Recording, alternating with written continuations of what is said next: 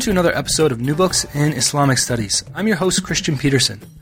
For every program, we choose a new book that's especially interesting in the study of Islam, and we chat with the author of that book. For this program, I had the pleasure of speaking with Aisha Chaudhry about her great new book, Domestic Violence and the Islamic Tradition, Ethics, Law, and the Muslim Discourse on Gender, which was published by Oxford University Press in 2013. How do people make sense of their scriptures when they do not align with the way they envision these texts? This problem is faced by many contemporary believers and is especially challenging in relation to passages that go against one's vision of gender egalitarian cosmology. Aisha Chaudhry examines one such passage from the Quran, verse 434, which has traditionally been interpreted to give husbands disciplinary rights over their wives, including hitting them. Chaudhry offers a historical genealogy of pre-colonial and post-colonial interpretations of this verse and their implications. Through her presentation, she offers portraits of the Islamic tradition and how these visions of authority shape participants' readings of Scripture. In our conversation, we discuss the ethics of discipline, idealized cosmologies, marital relationships, legal interpretations, Muhammad's embodied model, Muslim feminist discourses, effects of colonialism, and the hermeneutical space between modernity and tradition. Without further ado, here's our conversation. Thanks again for listening to New Books in Islamic Studies. Welcome. Today I have the pleasure of not only speaking with my guest, but actually sitting in her presence. Welcome, Aisha Chaudhry. Thank you very much for having me, Christian Peterson. Thank you for speaking with us about your wonderful new book, Domestic Violence in the Islamic Tradition, Ethics, Law, and the Muslim Discourse on Gender. Now, this is a really wonderful book. I think lots of people, both in the field of Islamic studies and out, will benefit from this for lots of reasons. But before we get into that, can you give us a little sense of how you got interested in the study of Islam, perhaps people that have been influential in how you approach the topic or questions that you're concerned with? That's a great question. I got interested in the study of Islam. I grew up in Canada as a South Asian Muslim Canadian, and I sort of grew up balancing these multiple identities. And I was always very interested in Islam. I grew up in a very religious household, and so it was sort of a natural interest for me. When I was an undergraduate, doing my undergraduate at the University of Toronto, I started out with doing a double major in political science and philosophy. But I soon realized that the topics that most interested me were related to religion. And so for my master's, I worked on Islamic studies in the Near Eastern Studies department and in women's studies. And that's where I came across the work of Muslim female scholars like Amina Wadud and Asma Barlas and Ziba Mir Husseini. And I was just really inspired by the example of these women who were talking about Islam from a feminist perspective and promoting women's rights through an Islamic paradigm. And so I became very interested in that, and that's what I ended up doing my PhD in at NYU. Now, in the book specifically, you're very explicit about how your own kind of personal background and lots of the questions you've had growing up became kind of the basis for this project. Can you give us a little detail of kind of the questions you were asking, how this kind of developed throughout your childhood, and then when that moment that this actually turned into a project that you were creating as a book? Okay. So growing up as a Muslim, I read the Quran in Arabic as a child, but as many people know, that most Muslims are not Arab, and so even though we learn to read the Quran as children, that doesn't mean we actually understand Arabic or know what we're reading. And so this book, the entire book project is based on one verse in the Quran that is found in chapter 4, verse 34. And it's a verse that I first encountered in its translation when I was in 9th grade. I was at a mosque bookstore after a Friday prayer, and I saw this Quran that looked really cute. It was tiny, it had gold edging, it had translation. I bought it because it looked awesome. And so I bought it and I started reading it from the beginning. And I came upon chapter 4, verse 34, and it really disturbed me. And the verse, the translation, the standard translation for the verse is that men are in authority over women because God has preferred some over others and because they spend of their wealth. Righteous women are obedient and guard in their husband's absence what God would have them guard. as for those women on whose part you fear disobedience, admonish them, abandon them in bed, and hit them. If they obey you, then do not seek a means against them. And so I read this verse and I was really troubled by it. And initially I wasn't troubled by it because I was concerned. Shamefully, I was not concerned for Muslim women, for their well-being. I was concerned instead about how this translation made Muslims look. I was worried that Muslims would look bad. Christians and Jews would read this translation and they would think that Muslims were okay with husbands hitting their wives. And the Islam that I grew up with, I did not believe that to be true about Islam. So that's what initially troubled me about the verse. And then as I grew older, I witnessed situations where, in the mosque, in mosque settings, where women would complain about their husbands hitting them, and they would ask, is there a verse in the Quran that says that my husband's allowed to hit me? And if there is, would I be sinning if I called the police on my husband? Or I would hear imams, when women complained about being hit, I would hear them say, well, what did you do, to upset him? Or they would say, well, he can hit you, but not really. He's not actually allowed to leave an imprint or a bruise. Or they would say to husbands, you're allowed to hit your wife, that is your right, but, the Prophet didn't, and it's better to opt out. So I became troubled by the fact that I didn't hear a categorical rejection of an interpretation of this verse that permitted violence against women. And so I started looking for that. I started asking different imams and different scholars, what do you think this verse means? Are there nonviolent interpretations of this verse? And I would get sort of these roundabout answers that involved, that basically asked me to have more humility and not ask questions that were troublesome. And secondly, that invoked the tradition in this nebulous way where the tradition was brought to bear on making me more humble. So the tradition was full of these luminaries, these amazing people with, encyclopedic memories and extreme piety and, commitment to social justice. And they would have never allowed something that was abusive or misogynistic to exist in our tradition. And if the tradition is pure and perfect and wonderful, and if I studied the tradition, I would learn more about how wonderful this tradition was and how many interpretations there were. But when I was doing my master's at the University of Toronto and reading the works of women like Amina Wadud and Asma Barlas, I saw that for the first time, I encountered nonviolent interpretations of this verse. They read this verse in a way that did not permit violence against women. And I was perplexed as to why these interpretations had not been taken, just sort of taken in wholesale by the mainstream Muslim community, because they offered a way to deal with this verse that did not permit violence against women. And so that was a question that actually got me really interested in thinking about the intellectual history of this verse. What did Muslims think about this verse in the pre-modern period? And how has Muslim thinking developed around this verse over the centuries? And is the conversation that Muslims are having about this verse the same as the conversation that happened in the pre-modern period, or is it a new conversation? And if it's new, why is it new? What's going on that's making this conversation new? So those are the questions that I explore in the book. So one of the things I really liked about the book, and I think a lot of people will benefit from, is the way you kind of complicate this idea of tradition. Mm-hmm.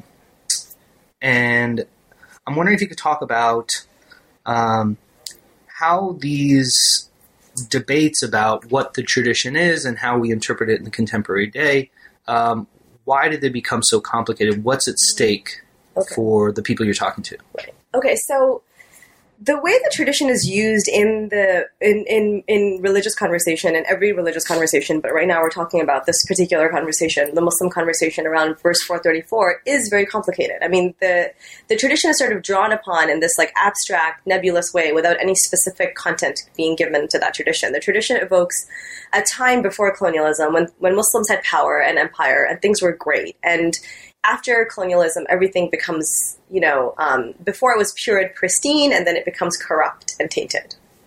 And so that was a theme that I consistently ran up against. And so, for example, as I was mentioning earlier, the discussion of the character of the scholars in the past and how amazing they were. So when I decided to look at what does the Islamic tradition say about 434, I had to sort of define it.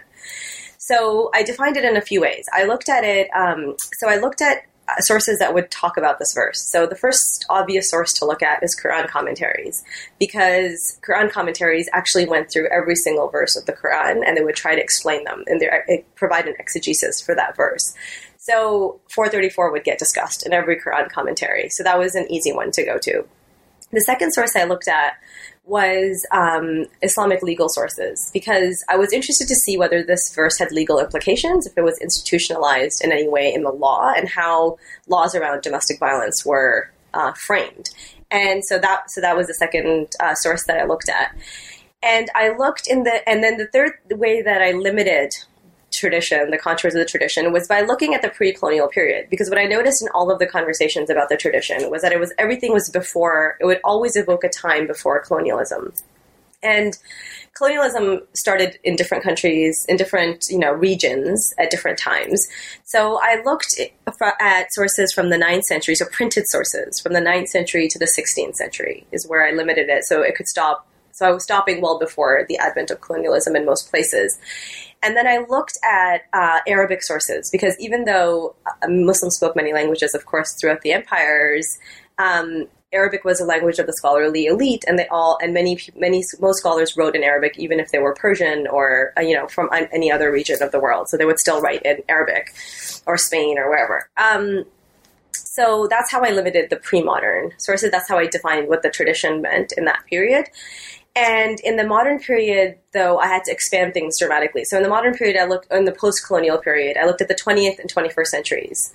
And I looked at Arabic sources, because that's still the language of the scholarly elite.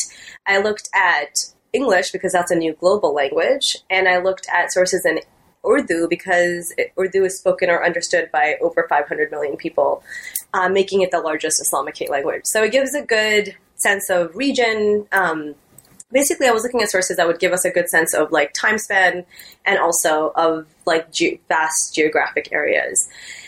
And in the modern period, the distinction between Quran commentaries and legal works is much more blurred, because in the modern period, Muslims are not writing the kinds of commentaries, the encyclopedic works that were written in the pre-colonial period. And then I also looked at web sources, and so any text that was available, and also audio sources. So looking at religion, like Friday sermons and things like that. And I also looked in the modern period at scholarly sources as well as activist sources, because for the first time in Muslim history, women are part of the conversation around religion and around gender and religion in particular. And so that was a really exciting development. And so it was really wonderful to be able to include those voices in the conversation. So that's how I divided up my sources. But I think your question was about the tradition. I can rephrase it if you want. Okay, yeah. So in this discussion of tradition, your quest to find a categorical no, it's never okay. Right. There's this implicit relationship between the tradition and authority. Right. So in the book, you very clearly talk about kind of the relationship between these two and what's at stake for people in the contemporary age, right? Right. Whether they're taking traditional perspectives or they're taking more progressive perspectives, what that relationship is. So because the tradition is pristine and perfect and uncorrupted, it's important for modern Muslims to find, to sort of root, the pre-modern tradition has a lot, or the pre-colonial tradition has a lot of authority in modern Muslim discourse because of this, because of the experiences of colonialism. And so whenever progressive reformist Muslims come up with new positions in Islam, or sort of advocate for a new way of thinking about something, an issue, a really good strategy is to root that position in the pre-modern or the pre-colonial tradition and say, well, actually, you know what? This is a minority opinion in this legal school, or this is a minority opinion, or this is an opinion that this person, Ibn Hazm, held, or Tabari held, or whoever might have held it. That's a really convenient way that's a very good strategy for arguing for a new, rethinking or thinking anew about a particular issue, because then what you're saying is that this position isn't entirely new and therefore corrupted by the experiences of colonialism and westernization, yada, yada, yada. And you can relocate it to something before that. And so the problem with anyone who is looking for a gender egalitarian position in a patriarchal tradition. So this is true for Islam, but it's also true, of course, for Judaism, Christianity, and any other religion that was rooted in a patriarchal social and historical context, is that that position does not exist in the pre-colonial period. And when I started out the study, I kind of expected it to be there. I had sort of bought into the myth of these, these amazing human beings who were committed to social justice, even if it was against their own time. But I realize now that that was very naive. I mean, how could I expect those people to belong less fully to their time and place than I belong to mine? So in retrospect, that was a naive. It was naive that I was looking for that. But at any rate, it was, because I was naive, it was a moment of deep disappointment when I realized that, having looked at hundreds of sources in the pre-colonial period, spanning vast geographic regions and centuries, not a single scholar said, you know what, never okay to hit your wife, under any circumstance. The end. Because it's immoral and wrong. Never said that. And that really bothered me, because modern scholars, Muslim feminists, were trying to make the argument that it was never acceptable to hit your wife. And that was an unjust thing to do. And so I realized that so this is a problem that exists for the interpretations of this verse, but it's obviously a larger problem that exists for religious feminists everywhere. And so I was dismayed by that, but I was really invigorated to find out that in the modern period, or in the contemporary period, Muslims were having really rich, complex, varied conversations about this issue. And tradition was an important part of that conversation. So I think I talk about this in terms of the egalitarian, authoritarian dilemma, which is that if you want to have authority in the religious community, you want to be able to root your position in the pre-colonial period somehow. If you cannot do that, then you lose authority in the very community you're trying to reform. And so Muslim scholars who are advocating for gender egalitarian visions of Islam are sort of caught in this catch-22, where they want to reform the community, they want to advocate for gender egalitarianism in a way that influences the Muslim community, but they're kind of stuck because authority in the community is granted to those who can root their positions in the pre-colonial period. And so in some ways, the argument of the book is to argue for shifting who we give authority to and really give Muslims more choices in terms of who they are willing to give authority to. One more kind of book process question. So this is a really controversial topic, right? And in the book, and you've given us a little here, a sense of how personally you were frustrated at times, disappointed at times.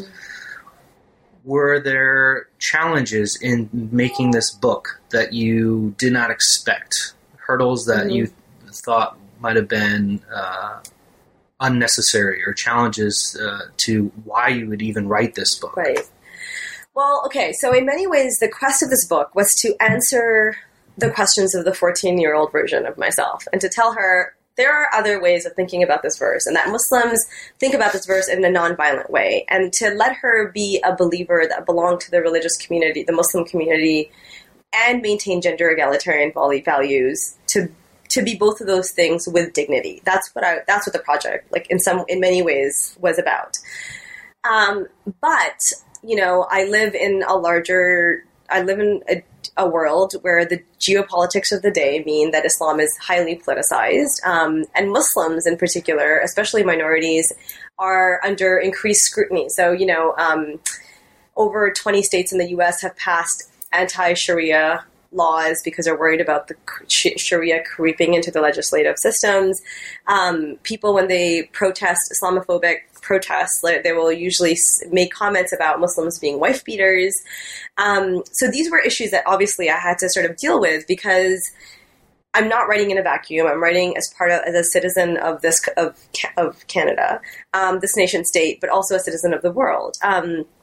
And I had to I really struggled with that, about whether this was a good idea to talk about this in a book and to just put it out there, even though I did also feel that it was a really important intra-Muslim conversation to have. And in the end, I think I did decide that I don't feel that my research agenda or anyone's research agenda should be tailored or defined by small-minded bigots who are going to hate Islam no matter what. And I don't think this book will give them more ammunition than they already have. But I do think it's an important conversation because it really captures the diversity of voices present within Muslims. Muslims have different opinions about this verse, and it puts those voices, not only draws them out, teases them out, but puts them in conversation with each other and tries to understand what is at stake for these people. Why are they making the arguments that they're making? And why are they not making a different argument? Like, what's going on here? So I thought that was really important. But, I have had all sorts of annoying reactions to the book, right? Like the people who feel like I'm airing dirty laundry and have told me straight out that they hate what I'm doing. And then other people who are just, think that I'm courageous without really knowing what I'm doing, which is a fetishization of its own kind. And so I feel like I don't respond to I can't respond to those positions because it's not where I'm coming from and it's not what I'm doing. And both of those positions in many ways come from a deep misunderstanding of what I'm actually doing. Well, let's figure out what you are doing. Kind of opening up the book, you give us the various contexts that 434 sits in. Right. Can you kind of outline some of those contexts that you think are important for understanding this verse? Okay, so I think I look at three contexts, right? I look at the historical, like the Asbab an-Nuzul, the context of revelation. I look at the textual context, and I look at the cosmological context. Yes, okay. So I'm just trying to remember what I do in the book. Okay. So the interesting thing about the textual context, thinking about 434 and the textual context in which it appears, I like that section because I get to play a little bit with hermeneutics and to show my readers that each verse, like I think a set of verses that are around 434, like maybe 5 or 6 verses, that each of these verses can be read differently and they can be read actually in opposing ways, so that 434 has 2 different meanings, at least, if not more meanings. So there's a range of meanings, and that what I'm trying to show in that section is that what you're looking for determines what you find in the text. So I open the book with this, trying to encourage my readers to take responsibility for their own interpretations, but also to show them that when people choose interpretations, or when they read an interpretation of the Quran or a translation of the Quran, that's an active the reader is an active participant in that process. And then the second part about the historical context is really interesting because we actually, of course, don't have any historical proof for whether this incident happened or not, but nevertheless, this is the story that exegetes give for why this verse was revealed. And the story is a really interesting one because it challenges many of the modern or prevalent notions about what this verse is actually doing, whether it's restricting wife beating or whether it's giving husbands license to hit their wives. The verse, there's 2 separate stories about this verse. One is that the prophet's wife, Salama, comes to the prophet, and she's upset about the shares in inheritance and other gender inequalities. And what I like about this story is that even if it didn't originate in the prophet's time, even if it's not an accurate representation of what's actually happening in 7th century Arabia, it's definitely a representation of what someone's thinking is happening within 150 years to 200 years of Muhammad's death. So as early as like the 8th and 9th century, people are wondering, like people have these questions. These are not new modern questions that never existed. Gender equality is an issue that is getting dealt with really early on in the sources. And so according to this this context, the purpose of 434 is to explain why men rank over women and why husbands rank over wives. But the second story, so that's like the legal focus of that verse. But in the second story, a woman, sometimes unnamed, sometimes named, comes to the prophet and says that her husband slapped her and that she wants retribution. And again, this is a really great story because regardless of what time periods it's recording, again, we know that in the very early centuries, this is an issue that the Muslim community is dealing with and they're talking about. And that this woman comes to Muhammad asking for retribution. She expects him to support her, either because of his character or his behavior, or because this was a law in the pre-Islamic context. So for whatever reason, she's expecting retribution. And in some stories, like there's various narrations of it, and in some narrations, she comes with like a slap on her face. The marks are still on her face. But anyway, so she comes to the prophet, she complains about her husband hitting her. she expects retribution. And the prophet says, you get retribution. Great story. And then it would be great if it stopped there, but it continues. So the story says, he says you get retribution. And then in some cases, like he's sort of in the process of making that decision, but in others, she actually leaves to get retribution. She leaves to get retribution from the prophet. She leaves from her husband, and he calls her back, and he says, this decision is nullified, like, because this verse has been revealed, and the verse permits husbands to hit their wives, and so because of this verse, the decision gets nullified, and the prophet says, I wanted one thing, and God wanted another. And then later narrations, sort of uncomfortable with that tension between Muhammad actually expressing potentially a disagreement with God, they add this additional phrase that says, I wanted one thing, God wanted another, and what God wanted is best.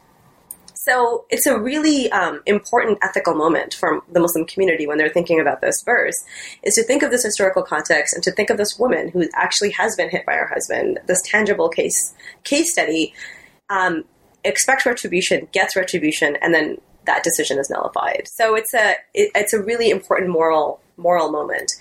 And then the final context that I look at is the cosmological context. And what I noticed when I was reading the pre-colonial sources and the post-colonial sources is that both the writers were looking for different things in the verse. And they were looking for different things because they had different expectations of what a just God would prescribe. And what I found in the pre-colonial context is that the reason that all of these scholars, like hundreds of scholars over centuries and geographic regions, like they have many reasons to disagree about their interpretation of this verse. But the reason that they don't, and they actually none of them problematize the right of husbands to hit their wives, is because they all were committed to the same worldview, the same cosmology, the same ordering of the universe. And in this ordering of the universe, there's a hierarchy where God sits atop a hierarchy followed by men, followed by women. And women please God by pleasing their husbands, and they displease God when they displease their husbands. So their salvation is very closely connected to pleasing or displeasing their husbands. I mean, there's actually and the exegetes and the jurists spoke about this extremely comfortably. They were not troubled by this. They were very open about this. And so I look at the way they talk about the ordering of the universe in their interpretations of 434 in the Quran commentaries. And I think that it's really important to do that because it really highlights to contemporary Muslims the worldview that these scholars are writing from, the cosmology that they espouse, and how that cosmology is completely different than the modern cosmology. So that's a patriarchal cosmology. Or the patriarchal idealized cosmology. This is how the world should work in their mind. In the contemporary period, there's a new idealized cosmology. And in this cosmology, Muslims believe that there's still a hierarchy where God sits atop the hierarchy, followed by husbands and wives on an equal playing field with independent relationships to God. And in this framework, it makes no sense for husbands to have any disciplinary power over their wives, never mind being allowed to hit them. Whereas in a patriarchal cosmology, your rights and responsibilities are linked to your status, to your ranking. So if husbands are also responsible for maintaining the moral order, and they're responsible for the moral oversight of their wives. And it makes sense to give them disciplinary tools so that they can keep their wives in line. And so because the idealized cosmology has shifted, expectations of what a just God would do to maintain this different idealized cosmology have shifted. Now, you mentioned a few times that you didn't find a single case of any pre-colonial exegete saying this is not okay. You do have a very kind of extended conversation about how they felt about these various interpretations. So I'm wondering if you can give us an idea of how commentators were making sense of this, their ability to have disciplinary rights over their wives. So in the pre-colonial period, the scholars were not troubled by their husbands having disciplinary rights over their wives. They felt like it made sense because if the universe was structured so that God has and men and then women, it made sense for husbands to discipline their wives when they were out of line. And so when their ethical discussions around this verse were about procedure rather than about whether a husband should have this right or not. They didn't ask that question. They were like, well, they have the right. The question is, how do they apply this right? And so they would, and this is where there was a difference of opinion among scholars. They would say, husbands can they whip them? Some of them said yes. Some of them said no. Can they hit them with a stick? Some of them said yes, some no.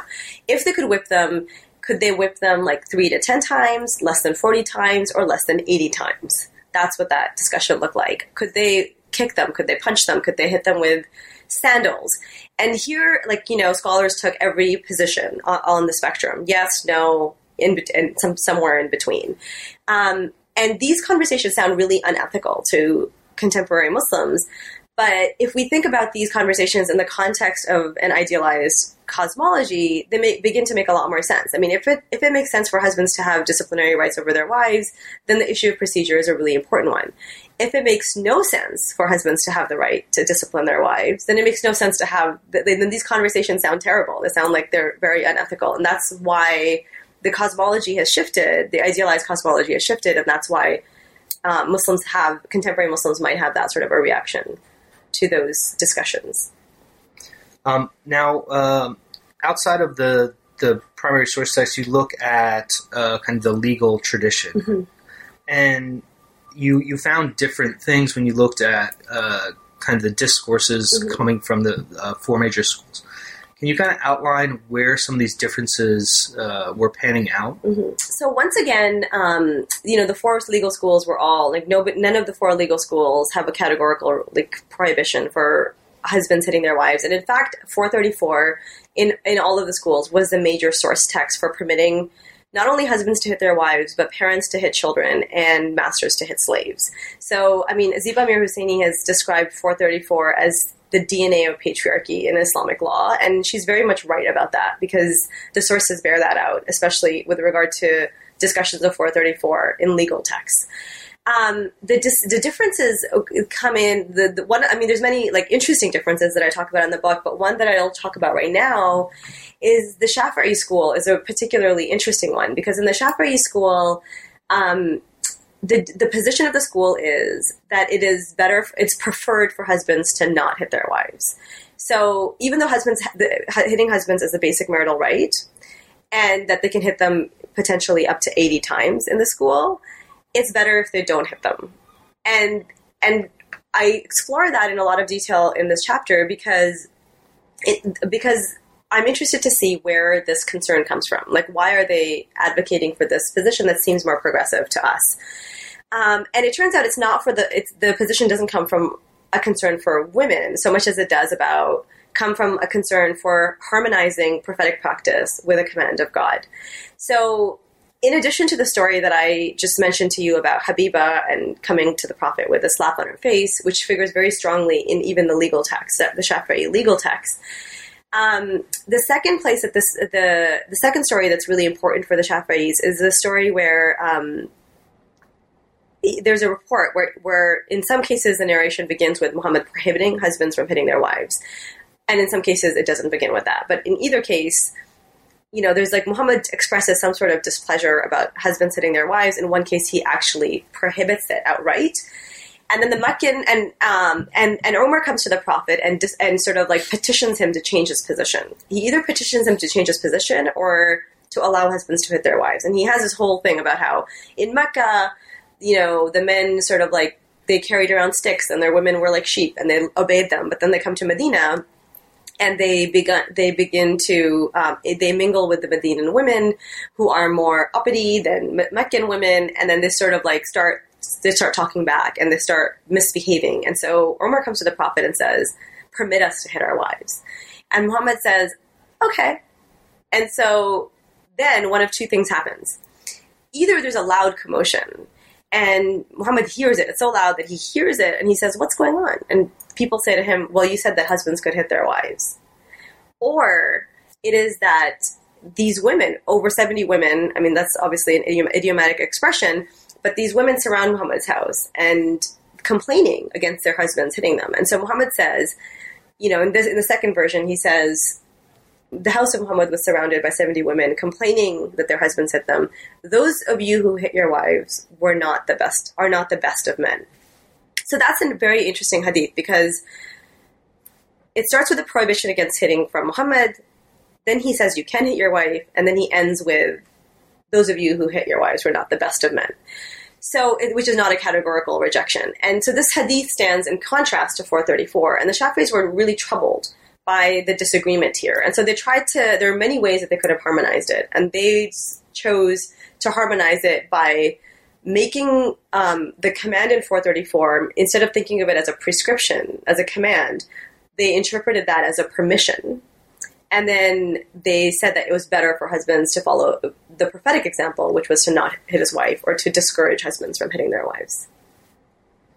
That's great. You want to leave a little, right? Leave a little in the book so they have to find it, right? Exactly. Don't want to give them everything. So, moving to kind of the post-colonial period, which is really interesting, this part of the book. You lay out kind of a 4-part categorization, which, you state explicitly this is, hard and fast, but these are helpful for us to understand things. I'm wondering if you could kind of lay out kind of how these categories both are similar to each other, but then where they differ. Right. Okay, yeah, so these are not hard and fast categories. I just sort of put them there because I was looking at hundreds of sources, and I was trying to find a way to organize them in a way that was sensible. So I organized the sources into 4 categories: traditionalist, neo-traditionalist, progressive, and reformist.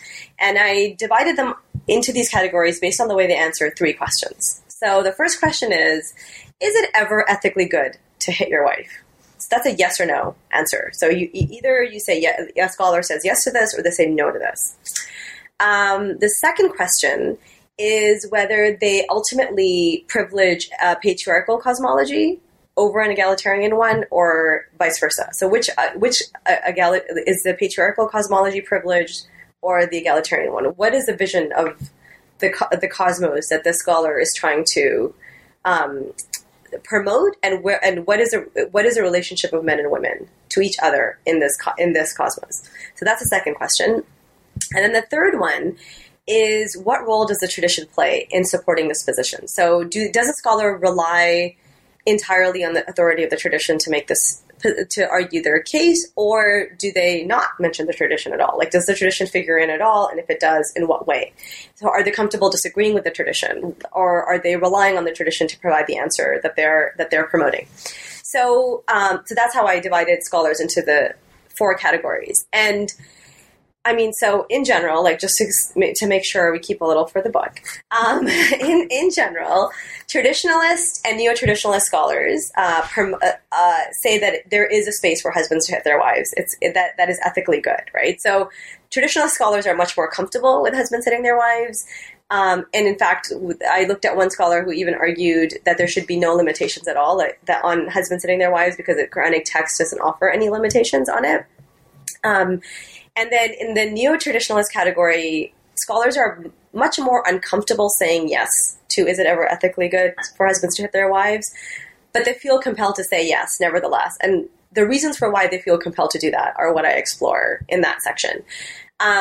And then they both rely on the tradition to make the point that they're making. In the case of, so that's pretty straightforward. And then the third thing is they both ultimately privilege a patriarchal cosmology, although neo-traditionalist scholars try to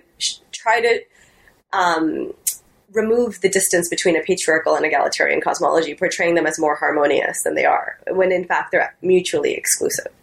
And then in the progressive and reformist categories, both reformist and progressive scholars categorically reject the right of husbands to hit their wives, and reject any interpretation of this verse that permits husbands to hit their wives. But progressive scholars rely on the tradition to make this argument, which means that in many cases they're misrepresenting or misconstruing the tradition to make this argument. Whereas reformist scholars are willing to shift the locus of authority to the living community and say, you know what, we're not relying on the tradition for this because on this particular point, the tradition isn't offering us anything useful. And they both privilege and egalitarian cosmology over a patriarchal one. They both believe that men and women, husbands and wives, have independent relationships to God, and they can aid each other in getting closer to God, but they don't actually mediate each other's relationship to God. So those are, like, in broad strokes, what those four categories are. So you also kind of outline, and I guess this is kind of throughout, you don't necessarily do this in one place, some of the strategies that progressives and reformists use. Mm-hmm. So for example, you kind of talk about the idea of a thematic reading versus particular, or I forget. Atomistic. Atomistic is the word you use. You also talk about reading the Quran as descriptive rather than prescriptive. Mm-hmm. And then issues of translation. Can you kind of outline some of these strategies for how people are approaching Absolutely. this? I mean, ultimately, I think what I'm trying to do in that last chapter is to show how malleable these sources are. That we think that the Quran says one thing, or the Hadith says one thing, so prophetic practice in the Quran, and that they might say only one thing, that they might have one right and correct interpretation. But what I'm arguing is that and this is like following in the footsteps of people like Ibrahim Musa, where I'm arguing that texts mean what religious communities say they mean. They do not have independent meanings on their own. They don't speak for themselves. They don't have voices. Communities give them voices. And because the Muslim community is so large, the history of the Muslim community is so long, 1,400 years, the community is so large, 1.3 billion people in the world, this necessarily means that different communities read the Quran differently, and they offer different interpretations for it, and that the meanings of the Quran are created and recreated in every iteration, and that actually believers have a choice when they're choosing an interpretation of the Quran. So when people argue, that the Quran permits husbands to hit their wives even if it's only symbolically, they have a choice between that and an interpretation that's nonviolent. And I think what I'm most interested in that chapter is going back to the beginning when I was talking about the first chapter, is to get the believing community to take responsibility for its own interpretations, and the ones that they're willing to choose and, speak at the pulpits and preach to the congregations.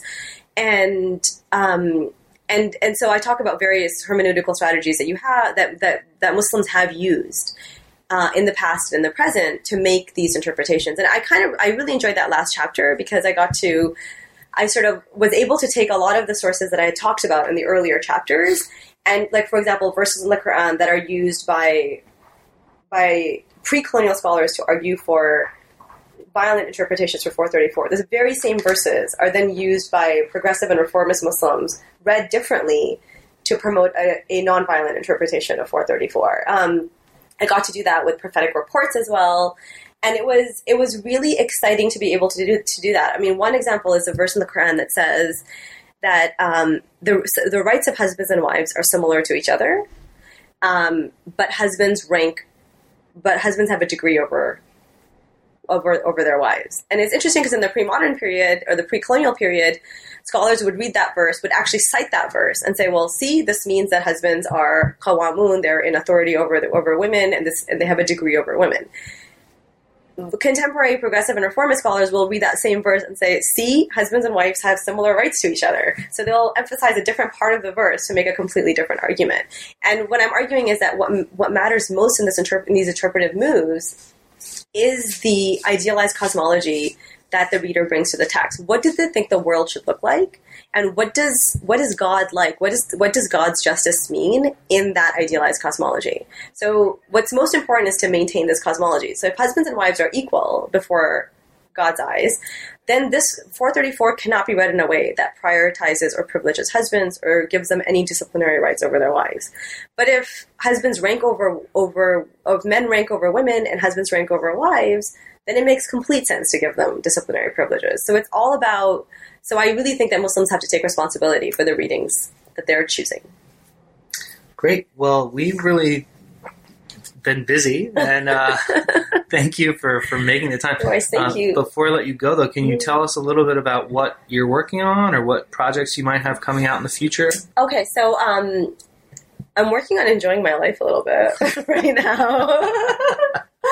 But I do have a few projects. I have some articles that I'm writing. I am working on a policy piece. But the project that I'll talk about that's most interesting right now is I'm working on a co-authored work with two other scholars called Difficult Texts or Difficult Women. And it's an interfaith reading that challenges patriarchal readings of the three traditions. So we look at themes like sex and death and money, wealth, and tricks from the three traditions, from Judaism, Christianity, and Islam, and read texts like in a parallel fashion in order to think about how feminists in each of these traditions resist the patriarchy of their traditions while also asserting the right to belong to those traditions and create meanings anew in those traditions. Well, we look forward to that, and we'll have to have you back to talk to us. Okay, thank you so much. That was my conversation with Aisha Chaudhry about her great new book, Domestic Violence and the Islamic Tradition, Ethics, Law, and the Muslim Discourse on Gender, published by Oxford University Press in 2013. Thanks again for listening to New Books in Islamic Studies.